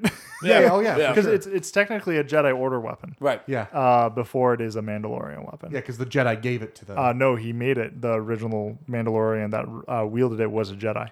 Oh, that's what it was. Yeah, he went to the Jedi Temple for training and then returned to Mandalore. Right. You have said that. Yeah. So now Boba Fett in the after credit scene shows up with Fennec Shand to Jabba's palace, which we recognize immediately on Tatooine, and they go strolling in, old Luke Skywalker style, where Luke Skywalker's kicking guys down the steps right when he enters the temple. That same thing is happens. So terribly defended. Oh, it's amazing. I love it. It's still defended by overweight Gamorrean guards. I love it. The thing is, like, overweight Gamorreans can deal with most things. But, like, I mean, you put it up against high-tier characters, like, and I would argue Fennec Shand is definitely high-tier because she had a reputation coming into the series. That is true. Yep. And Fett, I don't even have to explain that one to you. So, like, when those two show up, you gotta have something really fucking good to stop them. And who like else? Dark Trooper level good. and now the guy who's sitting on the throne of Jabba's throne does not have something good. I fucking love this. This is, of course... Bib Fortuna. Yeah, the Major obese Domo. Bib Fortuna. Bib Fortuna. I loved it. I fucking adored it. And I love how he's issuing the orders, and he's like, Boba. And he's like, at one point, he sends the Gamorrean guard, he says, McClunky. I was waiting. I knew that you were going to love that. What does McClunky mean? I was telling it's got to be like, go kill him or something. Yeah, it's like or like you're dead kind of thing. It's Huttese, but nobody knows what it means. Oh, it was amazing.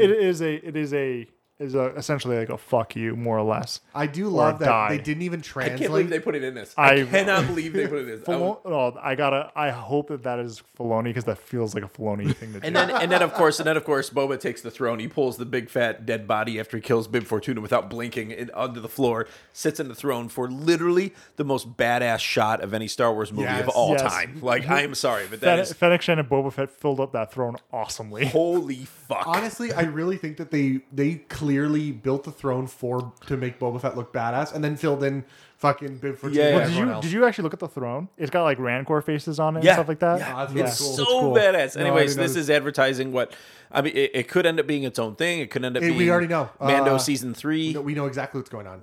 Yeah, it's its own series. Or movie. Well, it's called Book of Boba Fett. Book of Boba Fett. So not Filoni. Fuck. Favreau. Robert Rodriguez. Favreau. It's Robert Rodriguez, I believe. Yeah, Robert Rodriguez. He's directing he's part of producer, and they're expecting him to direct. Which is awesome. They did mention it is not going to take part. It's not going to replace Mando season 3. No, it's its own thing. series. It's in production now. Yes, Mando I hope comes it's an after. anthology series taking from Legends because there's so fucking much they can draw from for Boba Fett. Well, because they can start during the Clone Wars. Yes. Yeah. Oh my god. But I assume that they will start when Jango dies. Yeah, I do love the fact that they didn't That'd be cool. translate. They didn't translate any of the Huttese until he spoke to Boba. Yes. Because none of it, like, you kind of got doesn't It's like, matter. Go get get the soldiers. Like, you kind of already got the gist of what was going on. You You're paying didn't attention. actually get the translation. Yeah. It was so fucking good, man. Anyway, that I love how he scene didn't was... even talk. He didn't. Boba Fett doesn't talk. He just walks up and is just like, you're not even you're a blip. In my I just existence. love Vin Fortuny. He's like, Boba! Boba! Boba! Oh, sweet! I can be awesome again, and then all of a sudden I can be dead again. He's dead immediately. I love how he just slumps in the chair. It was so good, man. It was so good. What a wonderful. scene. Anyway, I'm interested to see how that plays out. They might play out a little bit in the future, maybe in the present, right where he takes out like whatever the cartels are that still exist on Tatooine or whatever. So that'll be really interesting to see. That'll be interesting. I think is the right word. That would be, you know what, like a Breaking Bad Boba Fett. I honestly think what we're going to be getting is his youth and leading up to where he worked for Jabba, obviously, and then fell in the Sarlacc, and then I think it's going to follow him from getting out of the Sarlacc. I think it'll start. I think the first episode will be him working for Jabba and falling into the Sarlacc, and then they'll kind of jump back after that. Could be. They said that what was Fennec Shen? Fennec Shand. Yeah. Fennec Shen. They mentioned that her character will play a large role in it, so I suspect it's going to be him taking over Tatooine against all the other gangs. It'd be like great if it Breaking Bad. started with a recreation of the battle over the Sarlacc, and then like it pauses right as he's falling in, and he says, "But you're wondering how I got here." you might be wondering how I got here." That would be fucking awesome. Okay, it would be, but I hope they don't do it. I hope they do. I genuinely hope they do. I will piss my pants laughing. It's not Fett though. It's not Fett. I don't give a fuck. I want to see it. I want to see that. If this is from Robert somebody. Rodriguez just stroking my dick softly, that's all I want to see. Robert Rodriguez is known for explosions and like action intense scenes. actions. Yeah. But some of it's really tongue-in-cheek comedy too. Oh no, for sure. Jesus, did you ever see like freaking Machete? Planet Terror? Machete, yeah, that's another one. Yeah. Say, I'm disturbed. Welcome to Hysteria 51, a weekly oddcast of mysteries, conspiracies, the unusual, and the unexplained. Do we have a laser thermometer to figure out if Admiral Byrd is here? I'm pointing the laser at the wall now. 71.1, 71.2. Admiral Byrd is here. With John, Brent, and Conspiracy Bot. You're all idiots. Yeah. Join them each week as they clarify conspiracies, I'm Stuart Swerdlow. I promise I am human and I do human things. explore enigmas, It's all about ley lines, and you'd understand that if I could explain it to you. and probe the paranormal. Hysteria 51 is a hilarious expedition into the eccentric. Stop on my joke. I will Thank when you. they're good. Tune in each week and subscribe on Apple Podcasts, the iHeartRadio app, or wherever you listen to podcasts. And remember, the truth is out there, but you won't find it here. Stay woke, meet sex.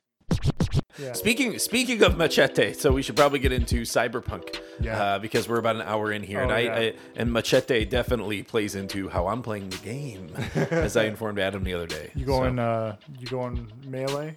I've been very strong on the melee. He's playing Ghost Runner. You're playing okay.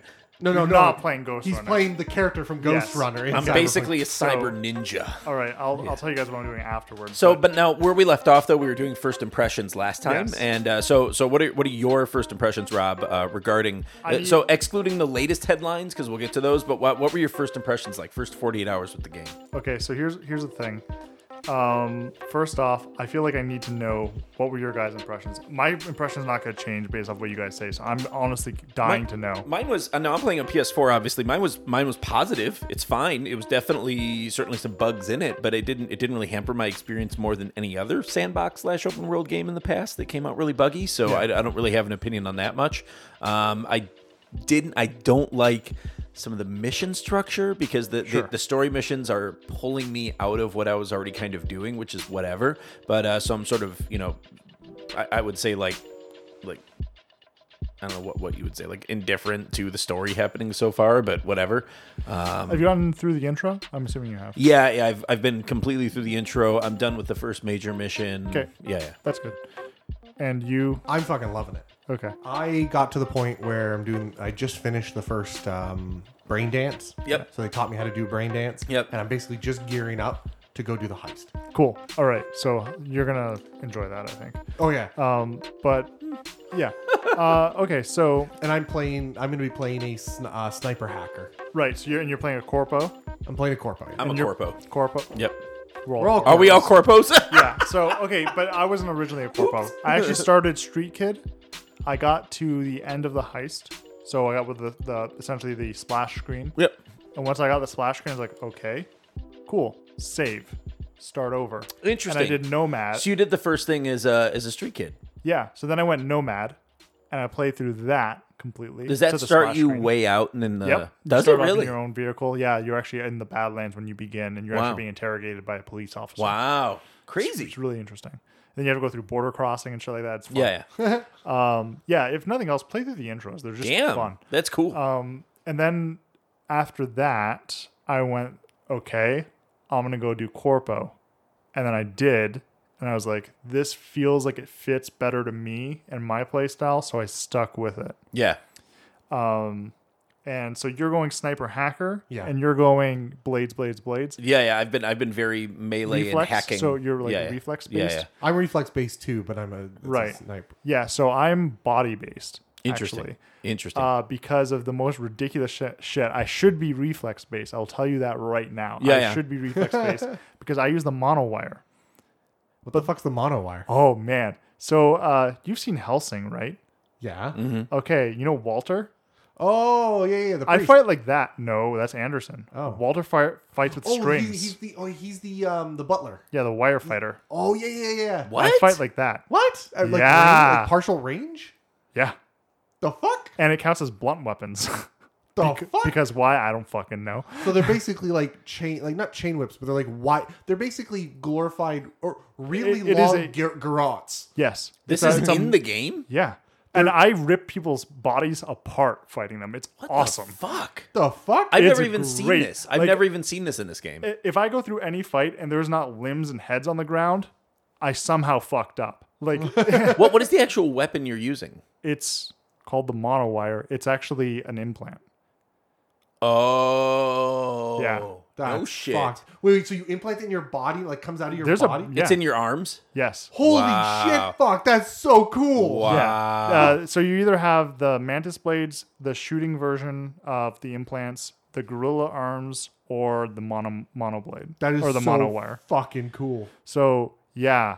I'll show you like before I leave really quick a little clip on the internet so you can see how it works. Yeah, I'd love to see that. I have not seen any of this yet. This is you really guys are gonna, fascinating. you guys are gonna switch. Shit, man. Well, I might already have the mods because I have a whole fuck ton of mods I haven't really done anything with yet. Why not? This game's all about cybernetics. Well, no, I have, but I haven't unlocked because there's like certain thresholds of creds. things you have to hit Yeah. to be able to do them. I have the street No, cred. It's like street body. cred's It's a body that I'm missing. So you need street cred to buy things. Well, I But have- you can find them. I'm like 30 street cred already. and a lot of them don't actually have prerequisites. Some of them do. Yeah.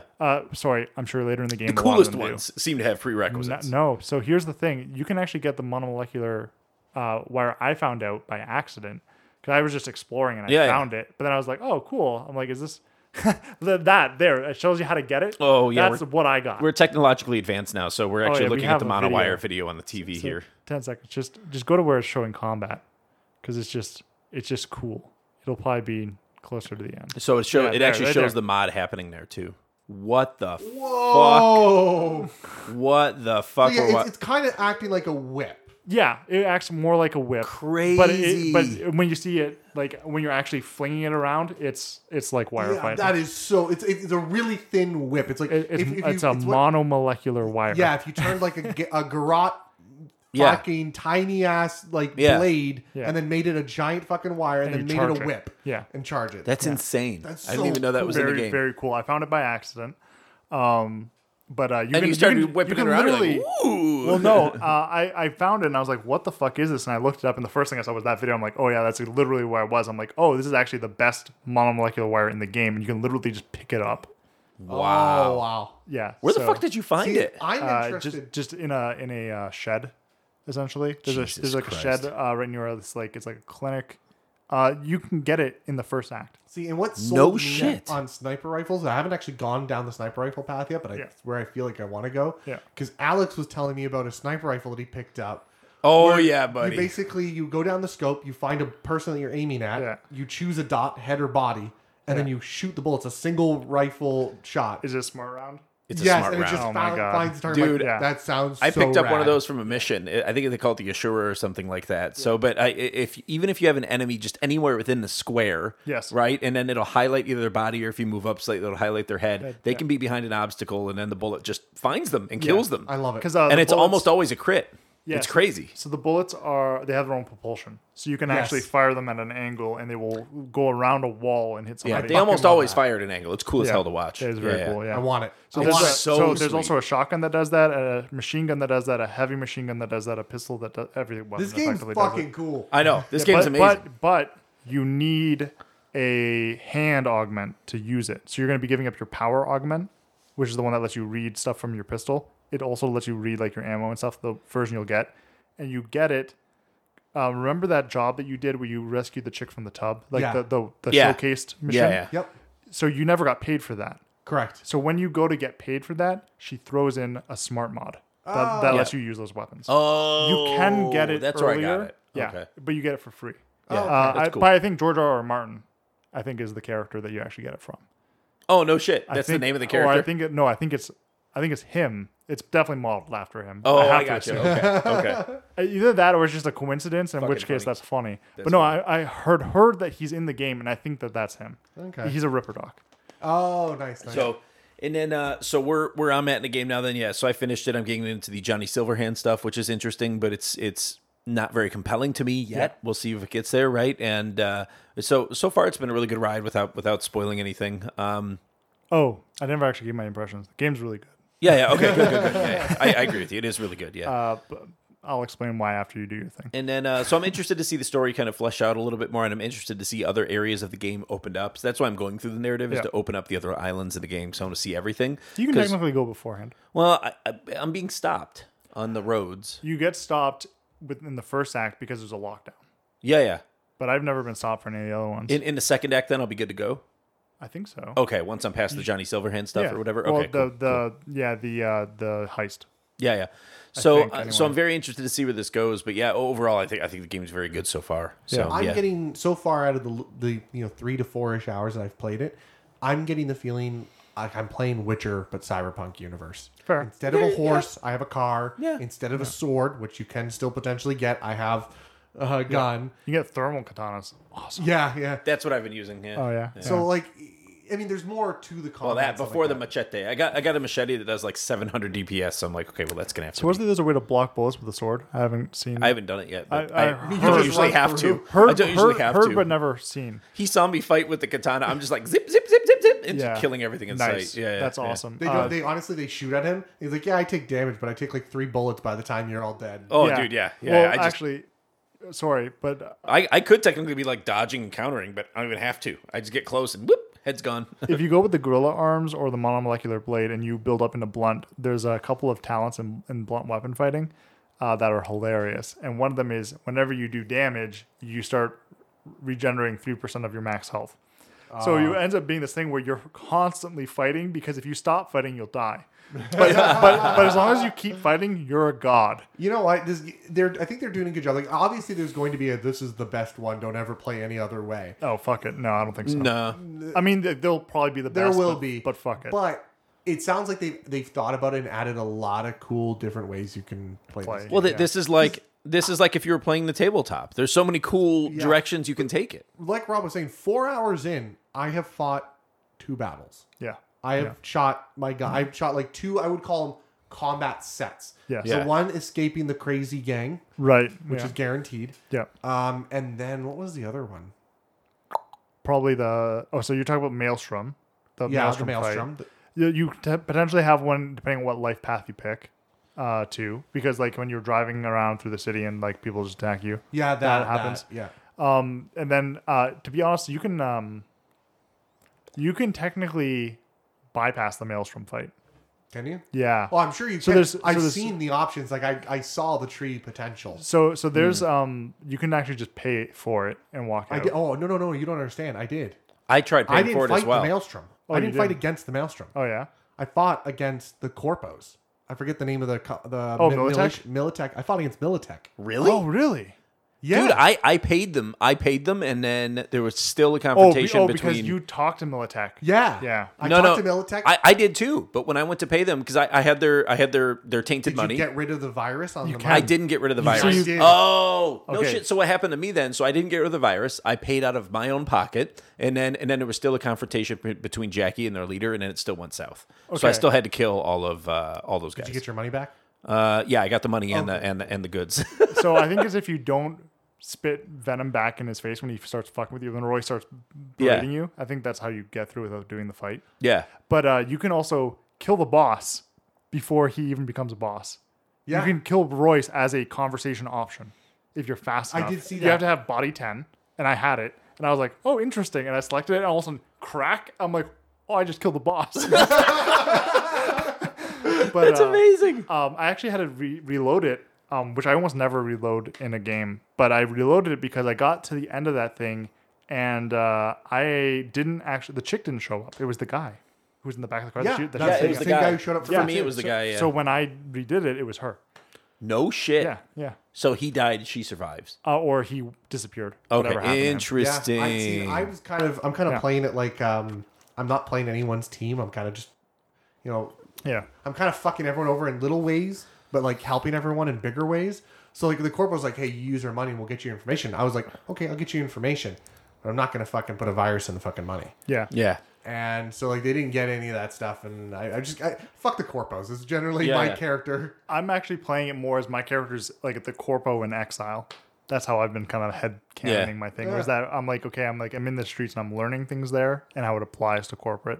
And so Nice. like I'm coming back in with a vengeance kind of thing. I am murdering a lot of Yeah. gang members. Yeah. So that's my headspace, and I will continue to do that once I get back into the open world game. Yeah, it's a shame that a lot of people haven't had a good experience with the game because of hardware malfunctions. Yeah, But I mean, and that gets us into some news because after our last recording, Adam, immediately after that, it came out that, of course, Sony is accepting refunds on the digital version of the game, and they pulled it from their online shop. So on PlayStation Network. Okay, so Sony doing that, I kind of understand because there is a legal precedence there. Because part of Sony's deal is if you want to do it on this, you have to make it backwards compatible. Sure. That was a part of the deal, to my understanding. Yeah. And same with by the way, same with Microsoft. Same with Microsoft. That's why it's on Yep. Xbox One as well. Same with Microsoft. which they should never have made that deal. They should never have made that deal. So in my opinion, either They're clearly not corpos. Yeah. someone either Sony and Microsoft demanded it and they couldn't get out of it. Like maybe they weren't big enough. I don't know how. I think it happened too late. I think it might have Maybe. happened too late. I don't know. I don't know the deal. But the game, even from a lot of the developers' perspective, is not done. No. But I mean, like at the same time, though, if you bought this game without doing your research, I actually have to say shame on you, because if you've ever played any of the Witcher games when they first come out, they are a garbled fucking mess. Yeah, And this absolutely. this is way better than Witcher 3 when it first came out. Yes. Way I better. know, and I agree. But I mean, it is very demanding, and I think a lot of people didn't think it was going to be as demanding as it is. Maybe 'cause I don't know. we're nerds. I and don't like, know how. And we saw a video of it. And we looked at it and then went, "This is going to be a intense." lot of people don't think on the hardware level. You're right. A lot of people are probably playing. Most people, I think, are playing this on console. Yes. And I think to a lot of people, consoles just work. They just work. And the game that you're making is designed to work on my console, so this will just work. Right. And in those areas, I understand the outrage because from their perspective. But at the same time, it is still shame on you. But there's two things I find this funny because Yeah. we as not so much Alex, but you and I, Rob, we are PC gamers. So how many times have we had games come out on console and then we get a shit, non-responsive, questionable port that just is glitched out or has problems? Yeah. I'm talking about you, Horizon Zero Dawn. Yeah. Wasn't that the one that was like emulating itself or something like that? Yeah. It was really fucked up. What a mess. Yeah. So you had these problems, and like us PC gamers, like, yeah, we're used to this world. And then this happens the other way around, and the fucking world is coming crumbling it's down. crazy, dude. Like fuck you, console players. You don't realize, you forget you're playing a PC in a box. The difference between your console and my computer, there isn't a difference. I went to a website, I pushed buy, bought my computer pre-built, it showed up, I fucking plugged it in. There you go. Yeah. That's what I did. That's a console. You're Yeah. playing You're playing a computer. Dude, think about it. They've taken it to such an extreme too. They're even threatening there's a class action lawsuit in the Yeah, works now, yeah, yeah. allegedly, and we'll see if that wow. actually pans out or not. I think It the worst part about this is it's going to negatively impact this game's ability to get I don't want to say awards, but Game of the Year. It's never going to get Game of the Year. Probably not. Well, it's It might possible still. too. So similar to No Man's Sky, where a definitive version of the game comes out at some point in the future, and then it gets re-reviewed as a new game. It's too big. So now. it could potentially happen. No, The no. Witcher 3 wasn't big when it came out. So was No Man's Sky. You may not have been No very Man's plugged Sky into was- it. It was huge. Yeah. It was huge It when was it first big. came out. No, yeah, you And Steam had to offer refunds on that. That is true. That's Yeah, true. though, But like, if you look I back, still don't think it was as big as this. No, not as big as this. Yeah. maybe not. Not but even half, I'd say. No, I don't. No, I don't It was- agree with it that. was, yeah, it was sizable. It was at least half. Yeah? At least half, if not more. For the people that are huge into sci-fi, Oh, there was No Man's so Sky much was supposed hype. to be like the game. I was day one on No Man's Sky. No, so Were you? Yeah. you know what's really funny though? If I'm sure you guys didn't look at this because why would you? But if you were on the Reddit for Star Citizen when everyone started complaining about Cyberpunk, fucking hilarious memes because Star dude. Citizen is so bug riddled. People are like, "Oh, so you were flying from point A to point B and you fell out of your ship?" Yeah, that happens. And then people like in Cyberpunk is like, "Oh man, this thing isn't rendering properly," and everyone on the Star Citizen Reddit's like, "Yeah, that's what happens." Yeah. when you're playing an advanced game like this, Dude, that honestly, isn't I love complete. it's that meme where it's James Franco being hung is like first time. Yeah, no, that one is literally used. That is literally used. It's fucking hilarious. You go back a couple pages on the Star Citizen Reddit, you're gonna have some fucking laughs. Yeah. So anyway, this one, I did have a couple crashes. I'm still playing just fine on PS4. There was actually a 15 gig update that came out over the weekend for Yep. PlayStation 4 owners. Oh, wait, that- for everybody. It seems to have fixed everything. I don't have any issues. I have some pop in here and there, but other than that, it seems fine. Yeah, Pop-It makes sense because that's hardware. Well, yeah. Even yeah. I have Pop-It. One. Sorry. So I gotta ask, and we can probably put a nail in this coffin. But I gotta ask you guys, what is the one glitch that stood out for you? I already know what you're gonna say, Adam. Oh, but Alex, I already- one me and glitch. Adam One were on the glitch. same page. Just pick one. One that happened to me or one That that happened happened to to someone? you. Okay, That one happened that to you. happened to me. I'm not gonna say yours, Adam, even though It actually had to do with the autosave feature. Sure. So and it happened. It actually might have even happened after the update. But for whatever reason, it kept. keep your file size down. By the way, if you go over 8 megs, your file's gonna be really? not usable. Yeah. Yeah. So, but what happened? What happened to me was it kept respawning me on top of an active landmine, and so I kept dying over and over. That's so amazing. I lost like 15 minutes of gameplay. But it's like, what a spot to respawn That's somebody fucking at. Like funny. any other spot, Yeah, other spot, yeah. and anywhere in the game where I'm not going to die instantly. So I lost a little bit of gameplay, but whatever. I wasn't that butthurt about it. Yeah. But anyway, that's probably my favorite so far in my game. So in the Corpo story, I don't know if you got this or not, Alex. I definitely did get this. Rob got this. I confirmed with multiple Rob. times. So Mul- this is I got this it is multiple times as well. Yeah. Maybe I did. I don't know. So I played through Corpo story, and the first time you get to Lizzie's bar, Yep. there's a character that as you're walking, like think down the steps, you have to Yep. go like around down to the steps. There's a character right before you go down the steps. If you're looking at the steps, you'll see it just to Yeah. the to left. the left. Yeah. And she's just T-posed. She's wearing a yellow jacket. Wearing a yellow you'll, jacket. You'll know. You'll Yeah. know. I did not see her. No. Play So th- maybe play I through got the through. Corpo intro, and Yeah. when you get to Lizzie's bar, it's Yeah. on the upper So floor, I did the Corpo once. not the roof. Maybe I the upper did. floor. Yeah, she was on the upper floor. Right? Yeah. Yeah. Oh, I think I did get that. I've got yeah. a screenshot of it if I need Yeah, to. I'll because share it. I did it as Corpo the first time. Remade my character do this Corpo again. I went, oh, she's still there. It's I the same in my, problem. like I said, in my mind, that is a legit thing. She's just standing there T-posing because she lost a bet, or It's the new or dab. it's a drink thing, or yeah. Which I think is totally in character for Cyberpunk. It totally would be. T-pose be the thing. Sure, why not? But that was literally, that is, I would say, the only glitch I experienced in this game. So Okay. Sure. I've experienced quite a few. None of them were, oh my god, this is game breaking. There were a couple that are kind of chuckly, like the one where tits or dick are poking out through, that's funny. through clothing. I've Yeah. had that happen on different characters. That Was consistently happens to me only when I'm changing clothes, but I have a female character and Yeah. it keeps stripping her like butt naked in between outfit changes, and I'm like, it doesn't even have to happen. It that's doesn't 'cause have of to hardware happen. loading. fun. Yeah. So hardware, yeah, but it's just hilarious because like I'm like playing You in get front more of naked than I Amanda do. or That something, and sucks. she's like, "Why does she keep going naked? Like, why is she butt naked on the screen?" It's like, well, I'm not doing it. I'm just trying to like put better armor on her. Yeah. So that You have is to like funny. jerk off in the 1 second between each clothing change. Yeah. It's so fast. So I've had a consistent glitch through every single playthrough of the heist I've done. And Adam, I want to know if you get this. They may have patched it, they may not have. So when you're in Arasaka Tower, there's a point where you have to take an elevator down to the main floor to get out. Okay. And when that happens, there is a Arasaka heavy trooper in the elevator, and he comes out, and you're supposed to kill him, take his card, and go down. Yeah. So every time he has spawned, he spawns part way in the ground of the elevator, and he's constantly flash glitching, like coming in and out of reality. Maybe I And did so see that. you haven't seen him yet, but you will potentially. Yeah, I know what you're talking But about. every time, and I've done that mission 4 times now, no word of a lie. Every single time it's been the same glitch. And it's fucking hilarious because I'm like, oh, here comes the glitchy elevator guy. You know exactly where he's Don't gonna mind pop me, up. just doing my job. Yeah, so I just step into the elevator and I step behind him and I go, time to die, buddy. And I just kill him every time. And I just like, whatever. I mean, he's a mook. It doesn't really matter. Yeah, I'll have to see. Glad it worked out really But well for you. You have to realize I didn't start playing the game until after that big patch came out that fixed a bunch Yeah, of stuff. so you may not see it, but Yeah. let me know if you see it or not. Okay. Because it was consistent for me. But that's probably it. Winding down, though, I think, at this point. What have you guys been playing and watching, or is that essentially what you guys have been playing and watching? It's certainly my playing and watching. Okay, well, so I've actually big got a time. few things, but you go ahead. Honestly, it's Cyberpunk 2077 and Grand Tour: The Massive Hunt, which sucked. Nice. Okay, that sucks, though. That sucks. They were just losing their quality, I think, on this one. It just fair wasn't enough. as good. So I've actually been watching Discovery, Star Trek Discovery. Oh, yeah. Hell yeah. Really good, actually. Then I started watching the original series because now Whoa, what's the original series? TOS Star Trek, like Shatner. Oh, wow. Okay, so for a couple of reasons. One, there's a lot of callbacks in Discovery to that shit.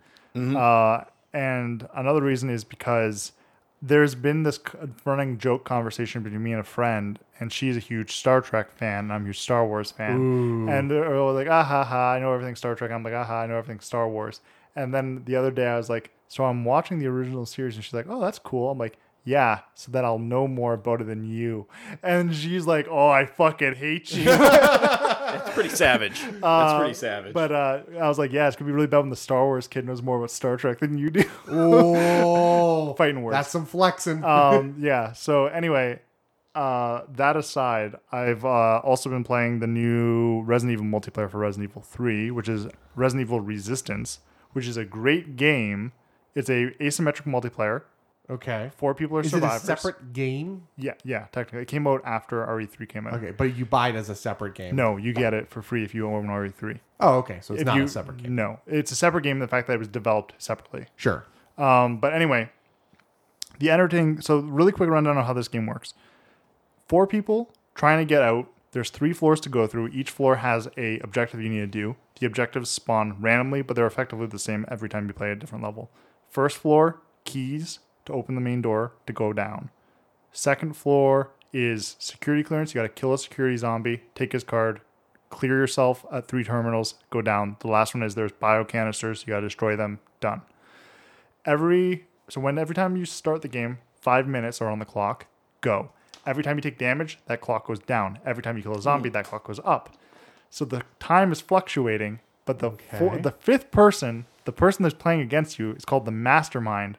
And their whole thing is they use cameras to watch you and activate new zombies and traps and things like that. Ah. And each of them has their own unique bioweapon. So one of them has Mr. X, one of them has Nemesis, one of them has the D field, like that laser fucking thing that people walk through. I love that one. And each of them are different iconic people that you fight in the series. So this is an asymmetric in the sense of like I forget what that hunt game was. You're the Dead by Daylight. Dead by Daylight, like where the enemies, the asymmetric other guy isn't a monster per se. Well, you can You're also more of like you can direct control things though. Yeah, but it's more like Siege or Dungeon Siege. Am I thinking? I don't recall. Where you're playing the bad guy and you're not directly controlling the big bad monster. You're controlling sort of the generic AI. Yeah, and that's a lot of what it is. But when those bioweapons come out, you do control them directly. Okay. Which is both a good and bad thing, because the good thing is that, hey, now I can make sure that this thing doesn't suck, and you can fight the players. But at the same time, you're no longer aware of what's going on with the cameras. So, and the survivors can obviously disable cameras in different ways. Yeah. Each character has different abilities. One's a healer, one's a tank. A lot of them are damage. Some of them are like support, like a hacker that can disable cameras temporarily. Okay. It's a lot of fun to play. If you like Resident Evil and you want to play with friends, it's a great way to go. The only downside is right now they have no dedicated servers, which is a problem. Oh, yeah. And the other problem is that there was, at least when it first started coming out, there was a prominent hacker community in it. Oh. It seems to be gone. I've never run into a hacker yet, and I'm about 30-something games in, so I don't know if it's a big problem. Is there some people who are super unfair about how they play? Totally. Can you beat them? Totally. Because the big one right now is everyone doesn't like Mastermind Nikolai, because his whole thing is equipping cameras with weapons, like machine guns and stuff like that, and use them against you. That's awesome. Thing is, though, you can kind of split up if you have a competent team, and that's the key word there, competent. Yep. And you can you can essentially be too many places at once that he can't handle you. So his shtick is he takes control of a camera and can put a gun on that camera. Temporarily, yeah. The guns won't shoot automatically. He has to be controlling those guns. Okay. So there's more to it than that. I'm not going to get into it. It's a fun game. Look into it for sure. I think it's definitely worth your time. Is it first person or third person at least? Third person for the people, first person for the masterminds from the camera perspective. When you're playing as a zombie, it is third person. Okay. Not all zombies are controllable. You can't control the zombie dogs, but you can control most of the zombies themselves. Nice. But like I said, and some of them, like Daniel, his whole thing is controlling zombies. But other people, that's not their thing. Spencer's whole thing is, like, he's the old guy. His whole thing is slowing you down. So he's got, like, the D field to make an area inaccessible. Yep.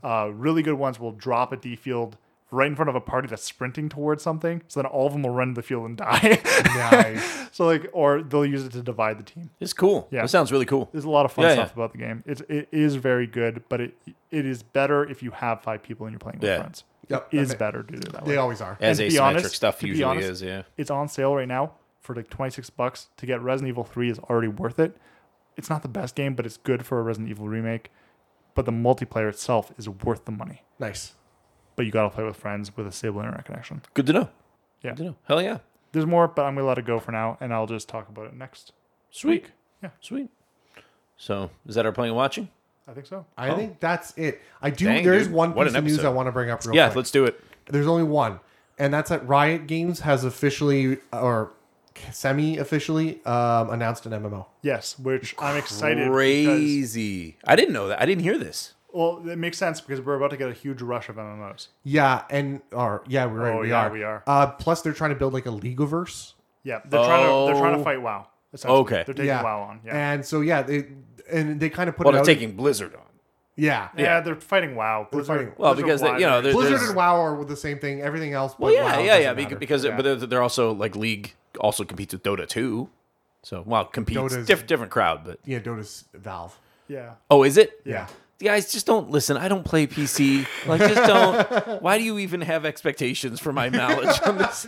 We don't, but it's okay. We can correct you, and then everyone knows. I thought it was a great news, mostly because I'll leave it. The announcement was just on Twitter. Good. It was just like I'm involved with it. It's by the way, it's Greg Street, who's known as Ghostcrawler from the WoW universe. Cool. He was a famous mod for WoW. Yeah. That actually got kicked out of Blizzard. And interesting. I think he might have left, but it was on a very negative scenario. And so he was just like, I'm brought on to like help with Leagueverse, and one of my first things is something that a game that's one might say is a large multiplayer that you might describe as massive. And they're like, is it an MMO? He's like, oh yeah, it's an MMO. Oh, one of those, yes. Yeah. And so he was just in Twitter. It's just this random Twitter post. That's hilarious. I love this because everyone has, and this is just like one of those things where I'm like, I got to be vindicated because I stand the test of time. Everyone's like, oh, MMOs are never coming back. I'm like, you're wrong. You're wrong. They're coming back. Just wait for it. It's because that's how MMOs work. They hit big, then there's a huge lull, and then they hit big again. It's also just how game styles go of around. Course. They always come in. Sure, exactly. Everything does. You're completely correct. And look at the stuff that's filled the void in the meantime, right? Like Fortnite and all this stuff. There's a whole new trash. Oh, which Trash Night. There's a whole new garbage pail. Spellbreak is actually a lot of fun. What game? Spellbreak. It's another. I have seen that one. Yeah, it's like a magic. I was playing of it guns playing it on my Switch. It was actually fun on my Switch. Yeah, and then I also installed it on my computer, so I played it there. Nice. But I was actually in the alpha. I didn't like it in the alpha. I was like, whatever. They sorted it out. Yeah, it's just whatever. And then it got a lot nicer. Nice. Now it feels like Wizards of Legend, the 3D Battle Royale. Oh, my head hurts on that. Yeah, title. I know. Anyway, it's worth a look. Let me know if you do play it. I'll play with you because you play in I probably won't. I don't play Battle.